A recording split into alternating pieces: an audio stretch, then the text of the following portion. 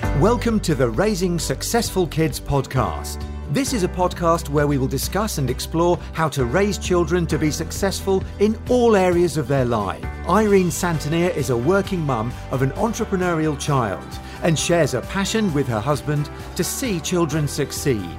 And now, introducing your host, Irene Santonier.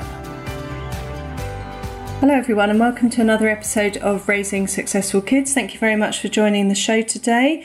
I have the very great pleasure of recording a podcast today with Mr. Rob Smallbone. Now Rob is a best-selling #1 Amazon bestseller, author, speaker. He's also a podcast host as well. He co-hosts a very popular podcast called The Property Nomads. I think it's available in something like over 70 countries. At the time of recording this, it's 75. 75, that's very impressive countries. Whereabouts in the world are you listened to? Where's your most obscure place? Our most obscure place? That's a good question.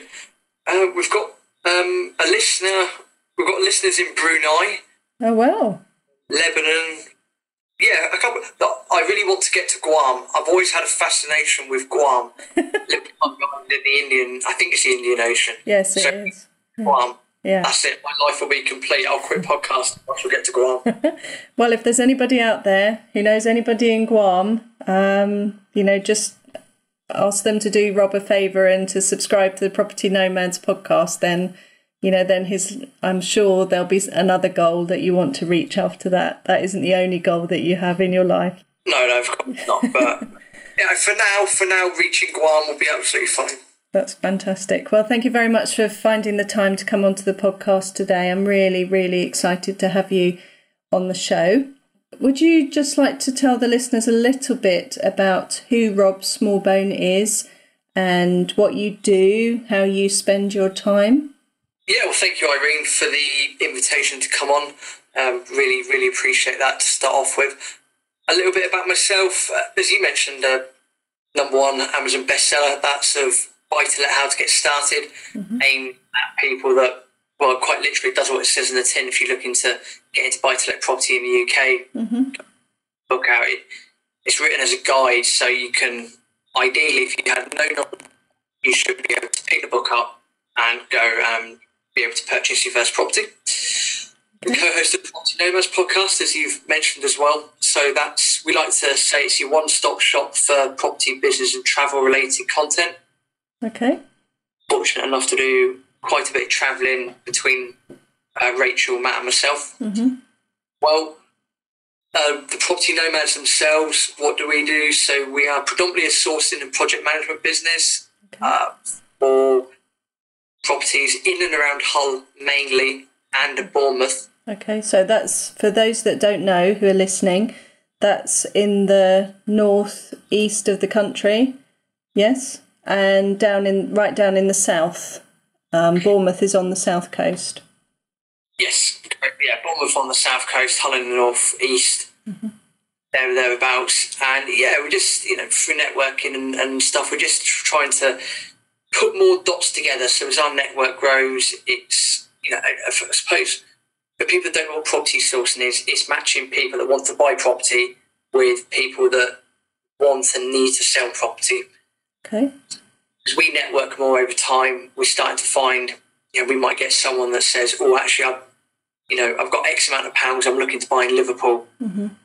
Following week, you might get someone that says, actually, I've got a few properties in Liverpool, I need to sell them. You put them together, they do what they need to do, and you take a little, 9 times out of 10, you'll take a little slice of the pie. So, yeah, as long as we can create win-win situations, that in a nutshell is what I do. I've also got another buying business partner in property on the side, but we just add every now and then to our portfolio. Okay. So, the listeners won't be able to see this, but you're not very old to be having all of this success behind you. So how did it start? Have you always been thinking that you want to be entrepreneurial, or running your own business, or how when did it start? So I've rolled back to 2014. So I'll give a quick 30 seconds overview about myself as a person. So grew up in Reading. That's where I'm from, in about 40 miles west of London. Went to university in Brighton, got a business studies degree, graduated in 2010. Went travelling around Southeast Asia and across the United States with my now buying business partner, Aaron. Came back, went to work. I went to work as a security guard back in Reading. Aaron and I saved up. We then went to Brazil for the World Cup in 2014. Okay.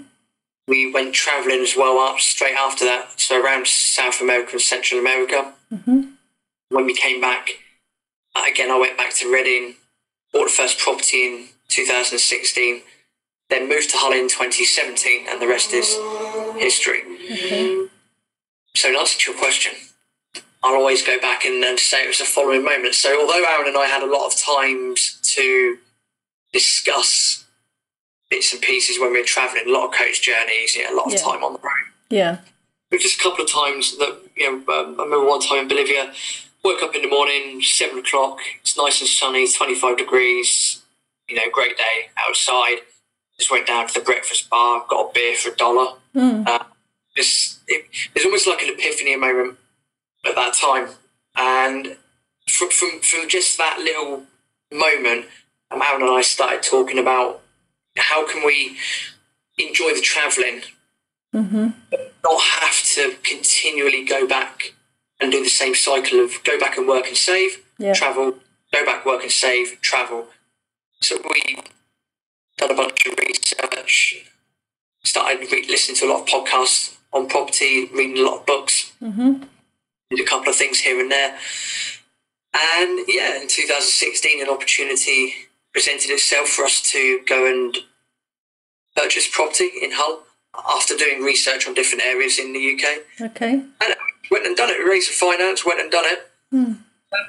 But I always say the second part of travelling, so 2014, 2015. So before I went travelling, I was very, very close-minded, very obnoxious. In fact, people can still argue that I can be quite obnoxious depending on what we're talking about. But close-minded, quite a short temper, very, just very, miserable, I suppose, for want of a better word. But having gone travelling, you see a lot of things, and some things resonate, and you got a lot of time to do a lot of thinking. Yeah. And we saw, not like we visited any war zones or anything like that. You see a lot of people in and around the Andes, that are in and around these places with not a lot of materialistic items as you or I might be used to. Yeah. But with massive smiles on their faces. Their quality of life, if we're basing it on how much people are smiling, the quality of life's through the roof. And, that resonated with me the most, of thinking I don't need to have X, Y, and Z. What do I need? What's important to me? And having that sense of freedom to an extent.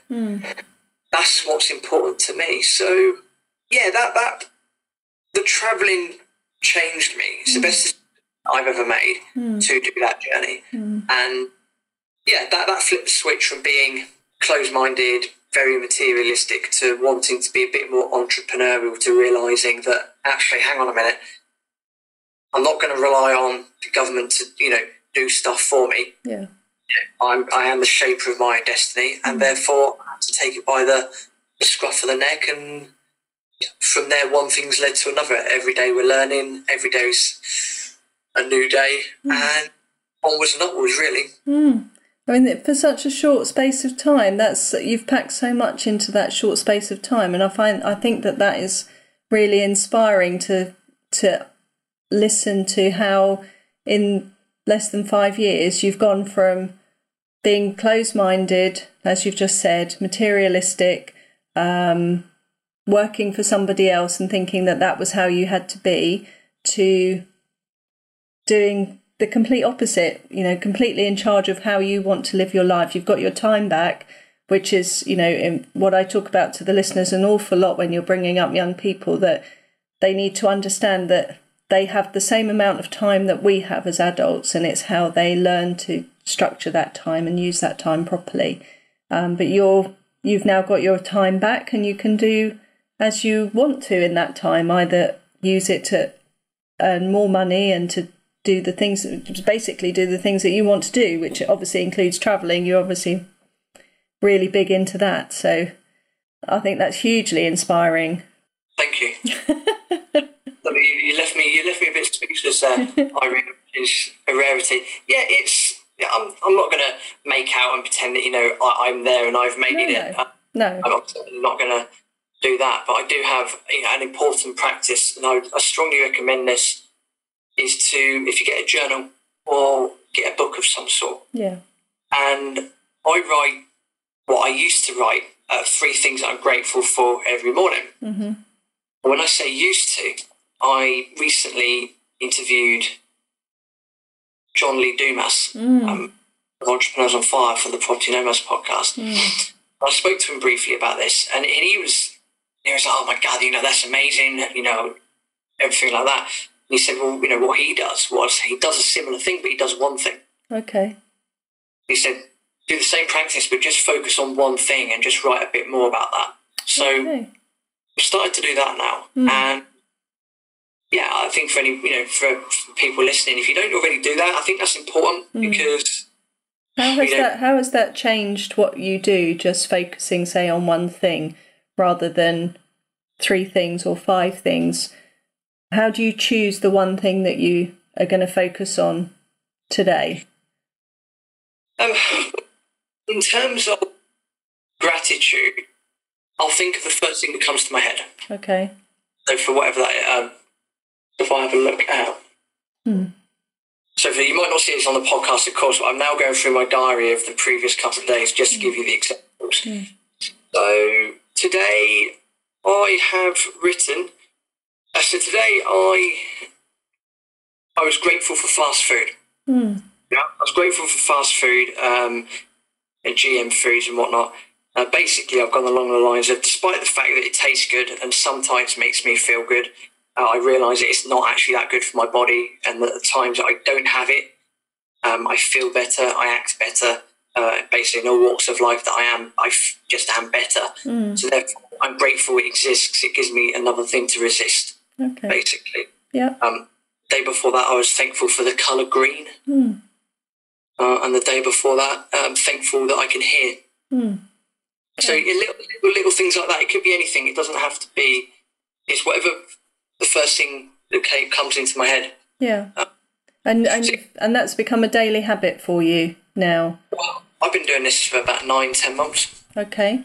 So as far as your daily habits, do you think that they've enhanced your path to success that you're enjoying at the moment? I would agree. There's a lot of discipline involved with certain aspects. So every day, 6 days a week, I will roughly wake up at about 6:15 in the morning, put the kettle on, and have what I like to call 30 minutes of solitude. So for me, that's sat in a chair, looking out the window, with silence, absolute silence. That's sort of the way that I would meditate in the morning. Then it's an hour of emails. If it takes an hour, sometimes it doesn't take an hour. Then followed by an hour of social media. Then by the time that's come around, it's 9 o'clock in the morning. I've then got the bulk. Well, I say I've got the bulk done. I've then got the things that I find not least important, but the things that I need the most motivation for. I've got them done. Yeah, and they also seem to take up the most amount of time. If you're not disciplined like you are in focusing, doing them in an hour burst in the morning, you can, if you left them till 9-10 o'clock in the morning, you can still be doing them at 5 o'clock in the afternoon, and then you think, what have I done all day? 100%, and that's where the discipline comes in. It's works with communication as well. And again, I'm not perfect. There are certain times where, depending on what projects are going on, basically just depending what things are going on, that I might check the emails every now and then during the day. Yeah. The point being, if I don't, if at the times I haven't, as morbid as it sounds, no one's died. And if it's really that urgent, I mean, we're talking absolute life and death urgent, someone will ring you. Yeah. So I think when I balance it up like that, I think a lot of people have this fear of missing out. You know, if I'm not on Facebook all the time, I'm going to miss out on something. If I'm not on WhatsApp all the time, I'm going to miss out on something. If I'm not checking my emails all the time, I'm going to miss out on something. I mentally accepted the fact ages ago that, hey, it's life. You're going to miss out on stuff. Stuff's going to come and go. Yeah. There's always ample opportunity. You know, just look in the right places, speak to the right people. There's always opportunity. Yeah. And no, so don't worry about missing out. And then I think once you can have that sitting well with you mentally, then that helps to instill the discipline. And I think the thing with entrepreneurialism or entrepreneurship, as well as we talk about this freedom. We have this ideology of freedom.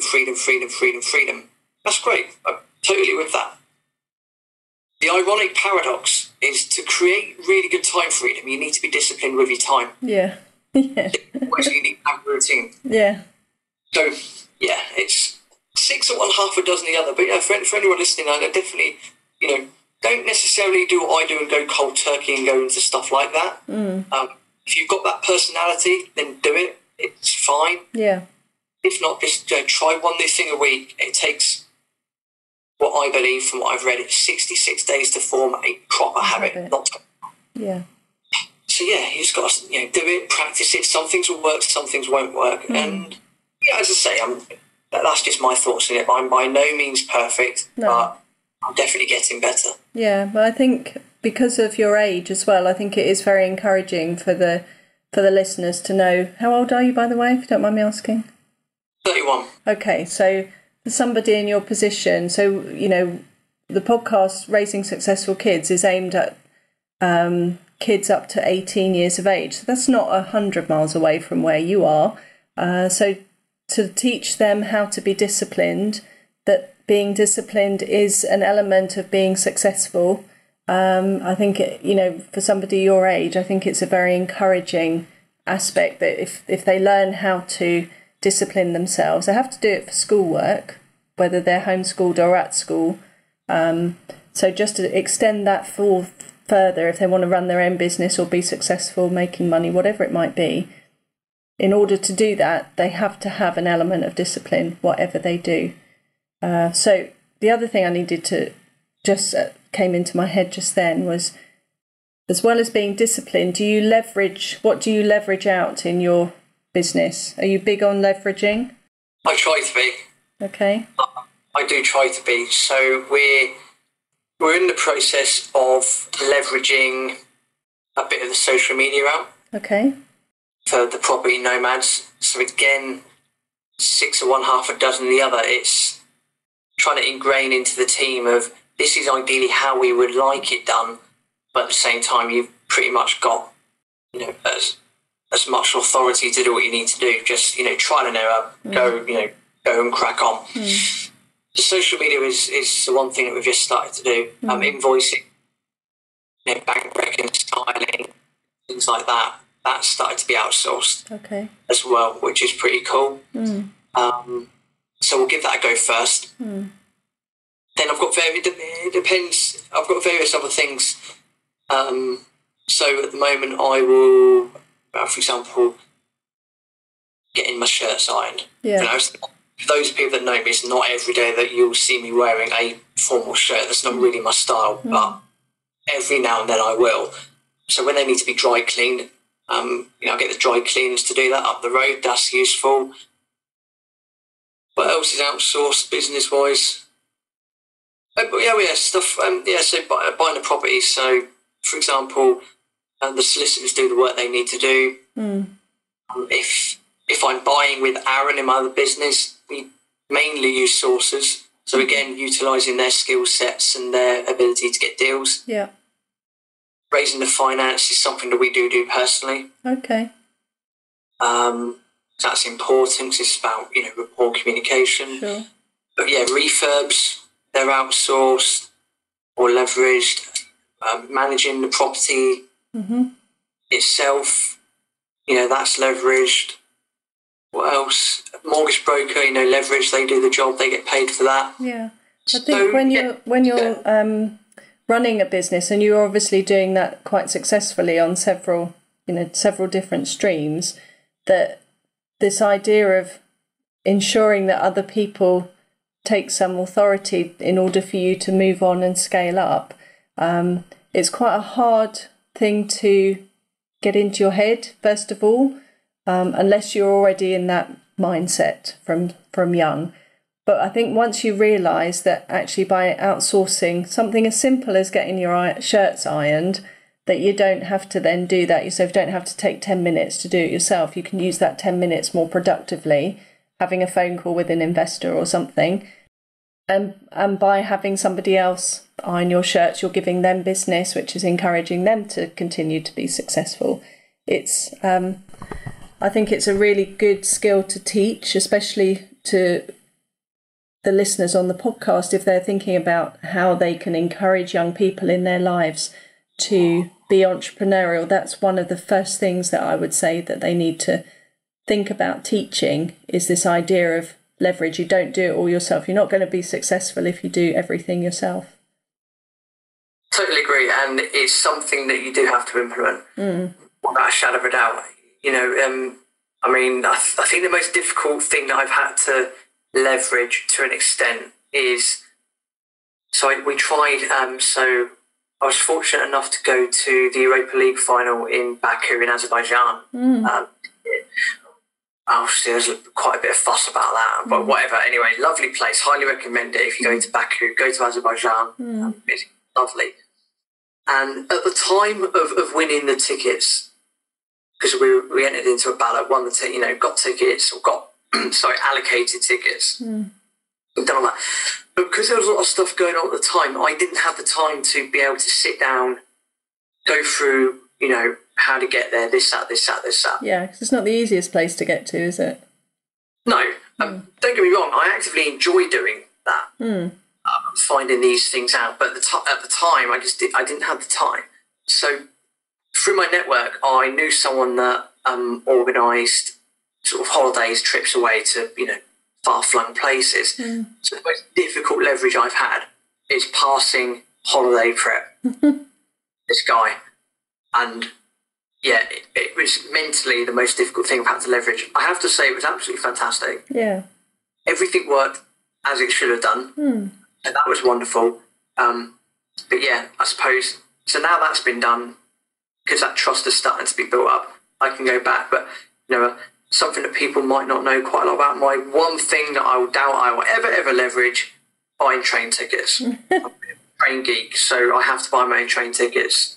Just, that's it.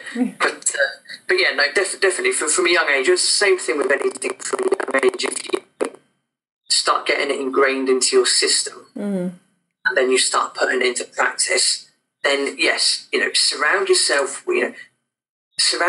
with people that are very knowledgeable. Surround yourself with other professional people in other fields. Yeah.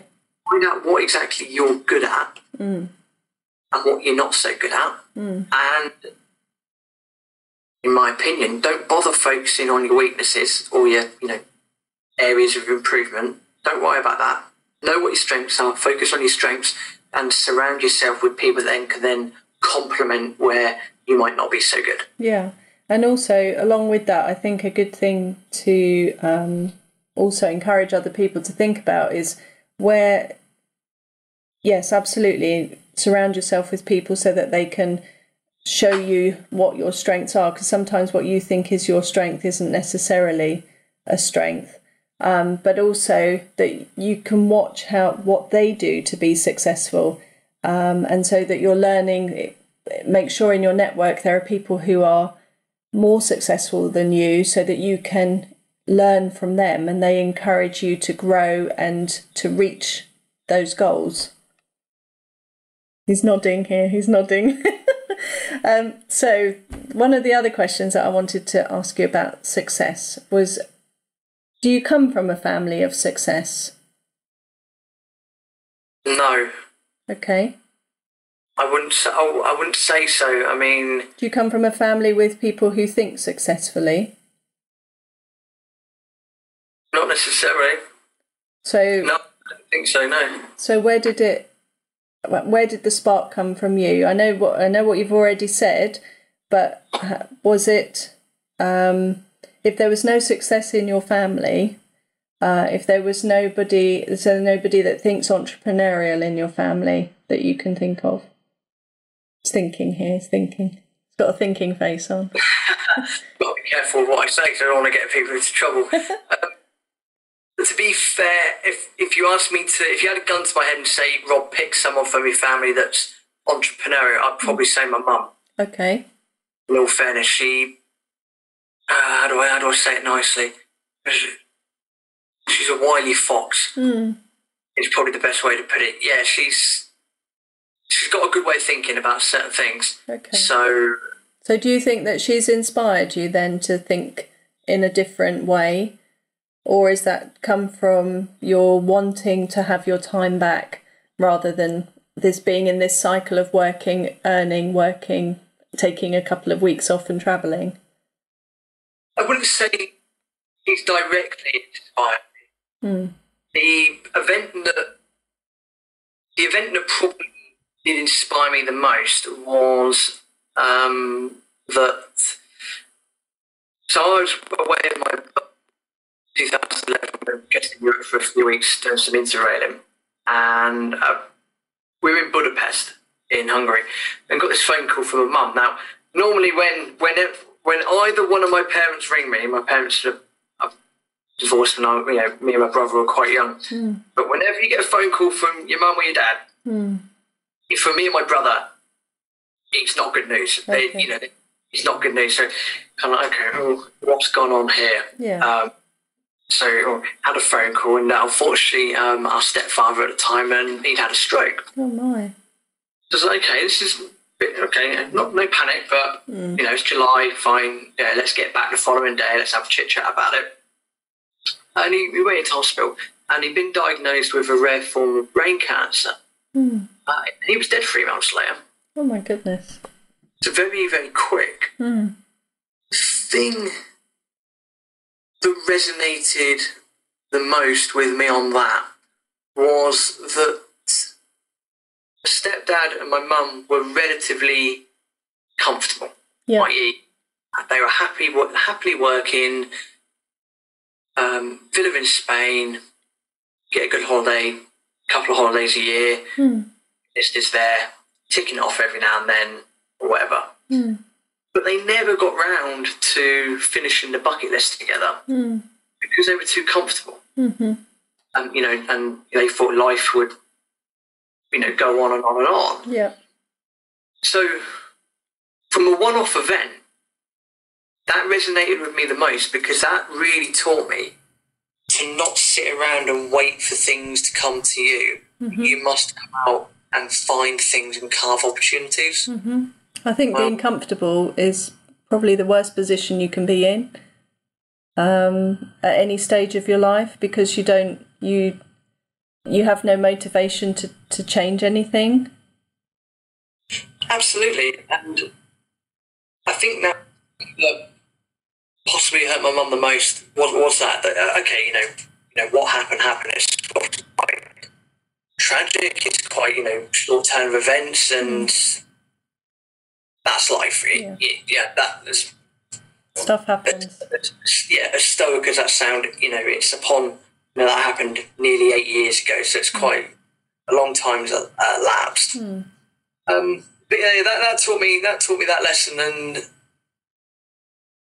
from there, I've always just tried to go out, carve my own opportunities. I mean, when that happened, actually on the day of the funeral, I got a job.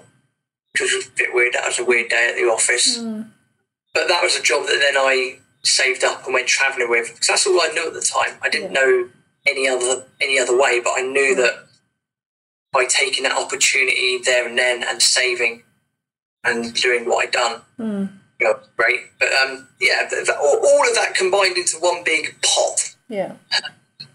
Helped me to just realise that I never really want to be too comfortable, even if I have to go out and create chaos for myself, which I'm quite prone to doing. Okay.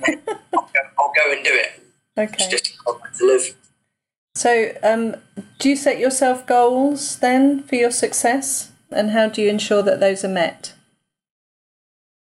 So, I've got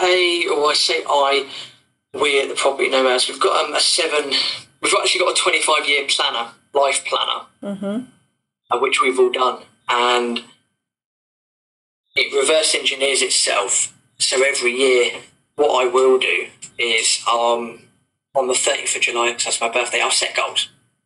7 areas of life which goals are set. 1's personal wealth, 2's business, 3's mental, 4's energy, 5's physical, 6 is spiritual, and the last one is emotional and social. Okay. Obviously, they cover their own areas. Yeah. And then just from goal setting, just from the practice of writing it down, it gives you something to work towards. And if you've got something to work towards, it gives you a better sense of direction. And that's fundamentally, that's the difference between really successful people and wealthy people and those that are not as successful and not as wealthy. Yeah. It is a fact that, well, you study success, but goal writing, goal setting is important. It's important to do it. So definitely, I wish I'd have done it from a lot younger age. I only started doing it really seriously a couple of years ago. But yeah, if I'd have been taught that discipline when I was a kid, then I could be in a much different place. Not that I complain where I'm at now is bad. It's fantastic, but yeah, if I had to roll back the clock, goal setting would be the one thing that I would change. Yeah, I was talking to somebody today who they have a 8-year-old son that they're a stepdad to, and we were talking about the idea of having goals and setting goals, and he's a great goal setter himself, but he wasn't sure how to do it with this young chap because it might be too overwhelming for them. But I think if you break it down into small achievable goals, so you've set a 25-year goal, but you could do it like a 25-day goal almost when they're younger, and then they get into this habit of constantly looking at their goals and saying, okay, well, how far forward am I on the line to getting to goal 1 or goal 2 or whatever it might be. And once you break it down, it's not so overwhelming. It's quite achievable. But I think that's amazing that you've got 25 years set out already. And, I think when we're trying to teach young children and young people how to think and be successful, absolutely 100% agree with what you're saying. If you study those people that are successful, that is what they have done. They have set themselves goals. And it's okay not to reach those goals, but you have to make sure that you're constantly updating them. So if you set yourself a line of, 2020, I'm going to achieve this, and you don't manage to get it, that's not a bad thing, as long as you've learned why you haven't got there in the meantime and you adjust it accordingly. And that's why I have a reflective journal in the evening as well. For that very point, if you take a reflection of the day, what went well, what didn't go so well, just write down and be honest with yourself. Goal setting is very important, without a shadow of a doubt. Yes, 25 years might sound a bit extreme. I get that, and I completely understand with people that might be listening thinking he's a bit bonkers. But the stuff that can happen in 25 years can easily change. Yeah. It's the fact that it's written down. That's a step, and whatever, whether it's, I know by the time, my life goal as such is by the time I'm 50 is to have visited every country in the world. That's my ultimate goal for all of what I do, is that. Now, if I get to 50 and I'm on 175 out of, for argument's sake, let's just say it's 210. Yeah. Not bad. No. It's a pretty good start, because at least it's written down, you know what you're aiming for. Yeah. But the point you make, this is a great one, Irene, is the fact that you can reverse engineer it and you can go back to a lot of the stuff I do at the moment is year on year. Even then, from there, I've broken that down back into months. Yeah. And even for months, I can then break that back down into weeks. Yeah. And by having a dedicated time in the diary, normally an hour a week on a Sunday, no, Saturday, because I normally take Sundays off, is I can just look at it and go, right, okay, actually, am I on target? You know, weekly goals, am I on target? What do I need to do for next week?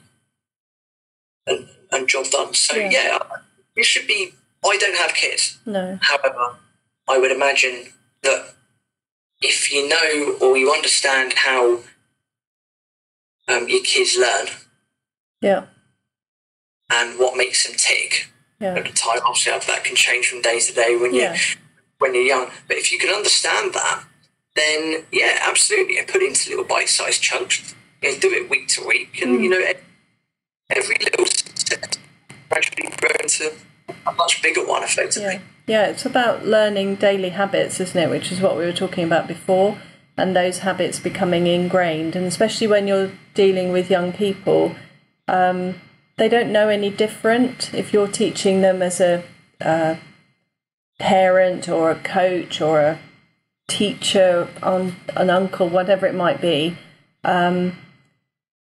when they hear that consistently coming from the same person and they see that you're doing that yourself, then they learn. That's how you become a role model to them, and that's how they learn.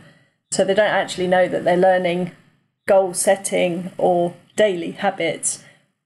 It's just, well, that's what that person does, and I admire that person, I look up to that person, so I'm going to model what they do. And that's crucial, because that from a young age can make a massive difference. Yeah, absolutely. The difference between wondering what happened to your life when you get to 50, or being thankful for what you've managed to achieve, even if you haven't ticked off all the stuff on your bucket list or on your goal list. Yeah. Okay, so one of the other questions that I was really keen to ask you, which I wrote down, so let me just check on my list. So if you had the opportunity to start again, would you end up doing what you do now? And if not, what would you do differently? Ooh, let me counter question with... Okay. Start again in what sense? Well, I'm just thinking, because of what you've done so far, you've achieved an awful lot, and you're obviously very content with where you are. And I picked that up from what you were saying about the people that you met when you were out travelling, that they don't have a lot, but they're obviously very content in how they're living. So that was a big eye-opener for you. But if you had the opportunity to think, okay, I don't want to do this anymore, I want to do something completely different, I want to start all over again, would you still do what you're doing now? I probably would be. Okay. I probably would be, because... This is what's bringing you joy? Some days. I say that flippantly. Yeah, it's property's a funny thing. It's this ideology of having these very long-term assets is very, very good. It's a very good industry to be in. There's you look at the last many, many years of stats, supply is nowhere near the level of demand. So simple economics tells you, well, you're in a winning position pretty much. And as with anything, get involved, understand the market, understand the economics behind it, get the relevant education, and have your exit strategy. So, as morbid as this sounds, of being 31, my exit strategy is death. I don't want to, unless I'm purposely going in, buying an asset and then selling it because it's planned. The idea is always to buy and hold. Yeah.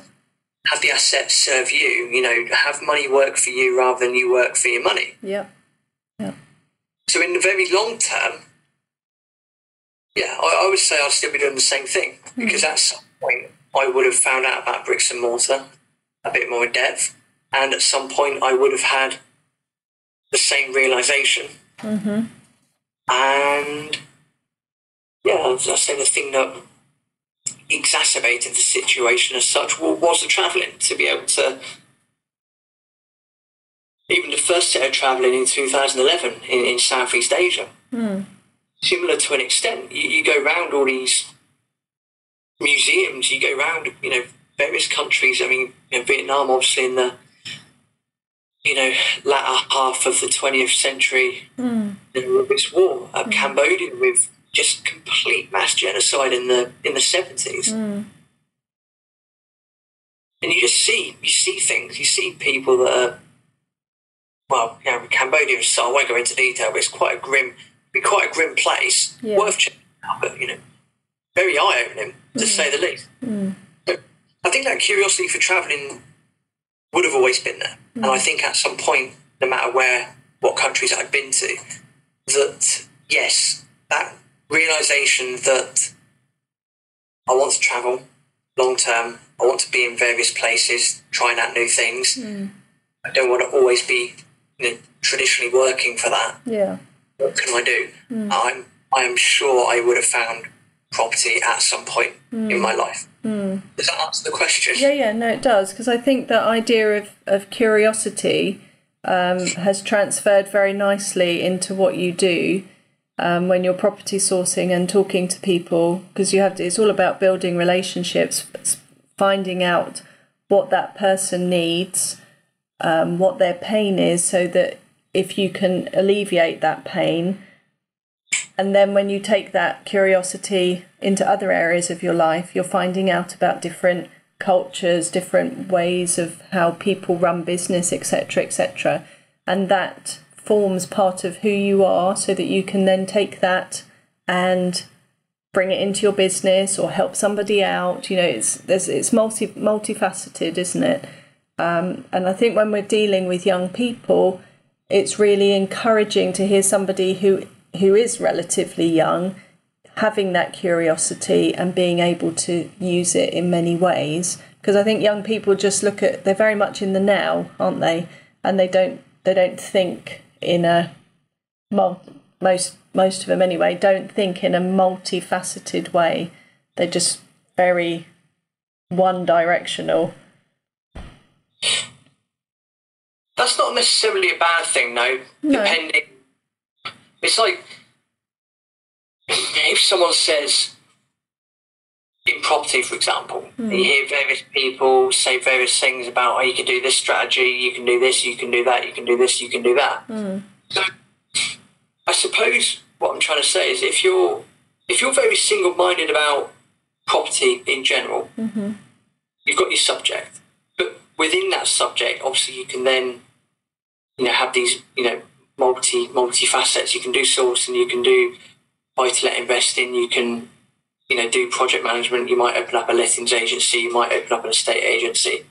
So even with that one particular niche, as big as it is, of property, you can still have multifaceted aspects, but still the same thing. Yep. I'd argue that that's a very good thing to have, rather than just being focused on one very, very, very niche thing. Yeah. That you might not be able to spurt different businesses off. So, yeah, I understand your point to an extent. It's important to have focus on something, but also have the necessary periphery vision to understand how you can make 2 and 2, or how you can put 2 and 2 together to make 4. Yeah. Make all the cogs work perfectly. Yeah. Now, you and I were at a podcast masterclass recently, and there they spoke about this idea. I can't remember what they called it, but it was this idea of being open to opportunities all the time. Yes. So when you're looking around or talking to people, wherever you are, and it goes back to what you were talking about being closed-minded when you were younger, if you're in that closed mind state, opportunities are flying past you all the time, and you're just not seeing them, you're not hearing them, because your mind isn't open to that. But obviously, now I would assume that you're not, and you've said so yourself, you're not in that state of mind anymore. So whenever opportunities are flying past you, you're open to thinking, yeah, that one is good for me, that one is good maybe for somebody else. And that discipline that you have encouraged in yourself has encouraged you to be more open to opportunities that are coming past you all the time. If it's property related, then 100%. If it's not property related, then at this current point in time, my usual response is just no. I mean, there is no harm in saying no. If you can learn how to say it in an elegant way, or how to, as Tim Ferriss, go and check out the Tim Ferriss show. So he's got a great episode about the power of saying no. And the way he goes about it is phenomenal. It's a lot of email writing, but he does it so courteously. Yeah, it's a very good talent to have. Absolutely. So, yeah, in terms of opportunities at the moment, if it's property related or in any way, shape or form, putting people together, or, you know, knowing people with money and knowing people that have deals and so forth. Yeah. Without my current, you know, what are the words I'm looking for? Yeah. So if they're not already in my circle, but people outside the circle, again, yeah, having that periphery of, okay, I remember this, you know, from a while back where they mentioned that, and, you're talking about you want this now. Okay, great. Well, you know, let's do an introduction. Yeah. It's anything property related. Yeah, my periphery hat is definitely on. If it's not related at the moment, and again at the time of recording, my answer is a very elegant no. But that will change over time with the power of leverage, with outsourcing more. Yeah. And evolving. Yeah. We'll see what happens. I mean, the world is changing at a very fast pace, a lot faster than it was, say, 20 years ago. Yeah. You know, who knows what the future is going to be like? But we can carve our own out by creating opportunities and then taking them. Yes, yeah. I think it's just this idea of being open to listening to what other people are saying, being open to what's going on around, and it's absolutely fine for it to be in the niche that you're working in. But it's this idea of being open-minded and not losing out. And I think especially when we're talking about success, you can miss out on so many opportunities for success if you, in whatever niche you're in, if you do not practice the daily habits that we've already spoken about, because your mind isn't open to it. As long as you're open-minded, and as long as you accept the fact that you will miss out on opportunities. Yeah, and don't beat yourself up about it. Yeah. Then you'll be fine. Yeah. Absolutely. Yeah, absolutely. Okay, so the podcast is called Raising Successful Kids. So what does success mean to you?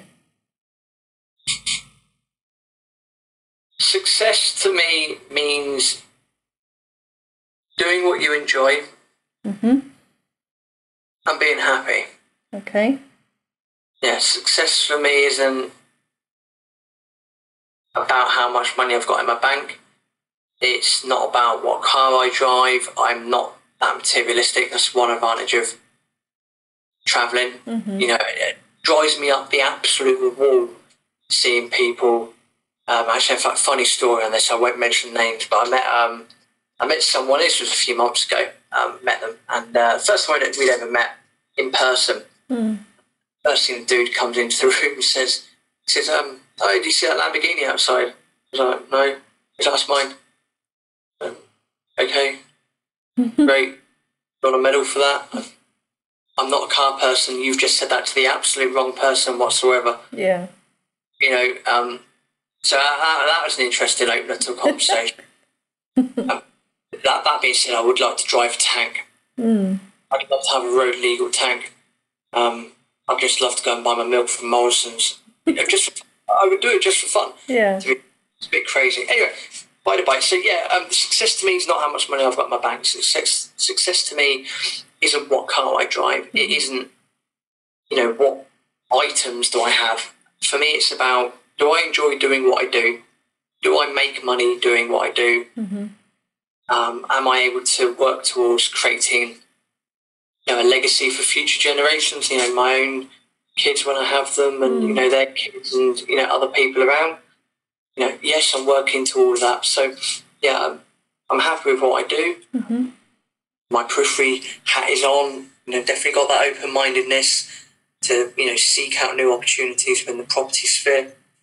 So yeah, that's what success is to me. Are you happy doing what you do? Is it making you enough money? Are you then reinvesting that money? Just have fun, really. Yeah. Life is too short. I think some people think that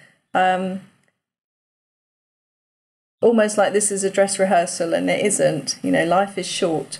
So to be able to enjoy doing what you're doing, being successful minded, doing what you're doing and enjoying it, then that's surely a recipe for success, I would say. Well, yeah, for me it is. And even within the property nomads, we have, for example, Rachel and I think on a very similar level in terms of freedom, that as well. Matt loves his cars. Matt loves his stuff.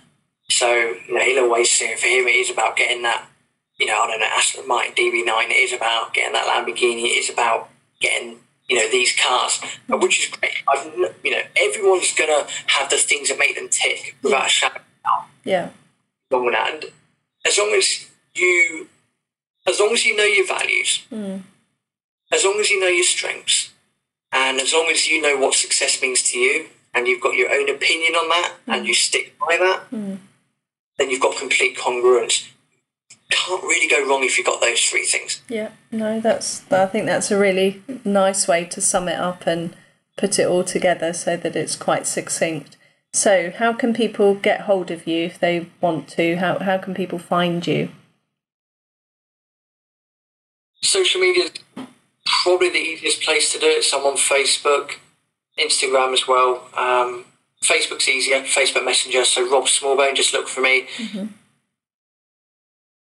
If you want to listen to more of me, then Property Nomads podcast is the easiest place to go and check that out. We're on iTunes, Stitcher, Spotify. And if you would like to read that #1 best-selling book on Amazon, Buy to Let How to Get Started, go check it out. It's available as a paperback and as an ebook. The Audible edition should be out by the end of 2019. So they would be the best ways.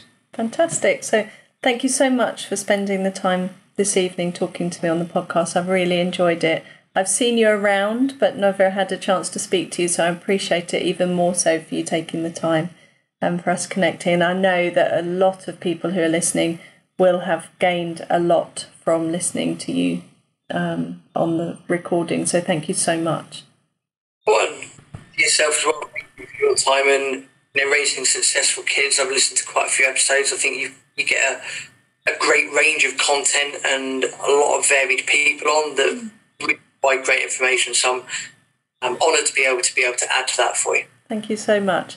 So I hope everybody enjoyed listening to the podcast today with Rob. It was a real privilege and a pleasure to have him on the podcast. As I said, it's somebody that I've come across a couple of times in networking events and podcast events that I've attended. And it was a real pleasure to be able to speak to him today. And I hope that the subject matter that we spoke about was of interest to everybody, and that you have been able to get as much gold out of the podcast as I have. When we're thinking about teaching the young people in our lives to think and be successful, that comes in many, many different formats.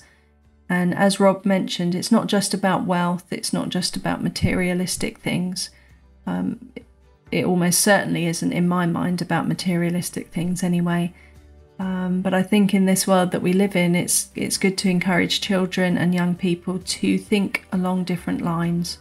So I hope that whatever you've gleaned from the podcast today, you've been able to help the young people in your lives to change how they think about things, how they look at different things. And in all that we do, when we're dealing with the young people in our lives, let's continue to help them to think and grow to be successful.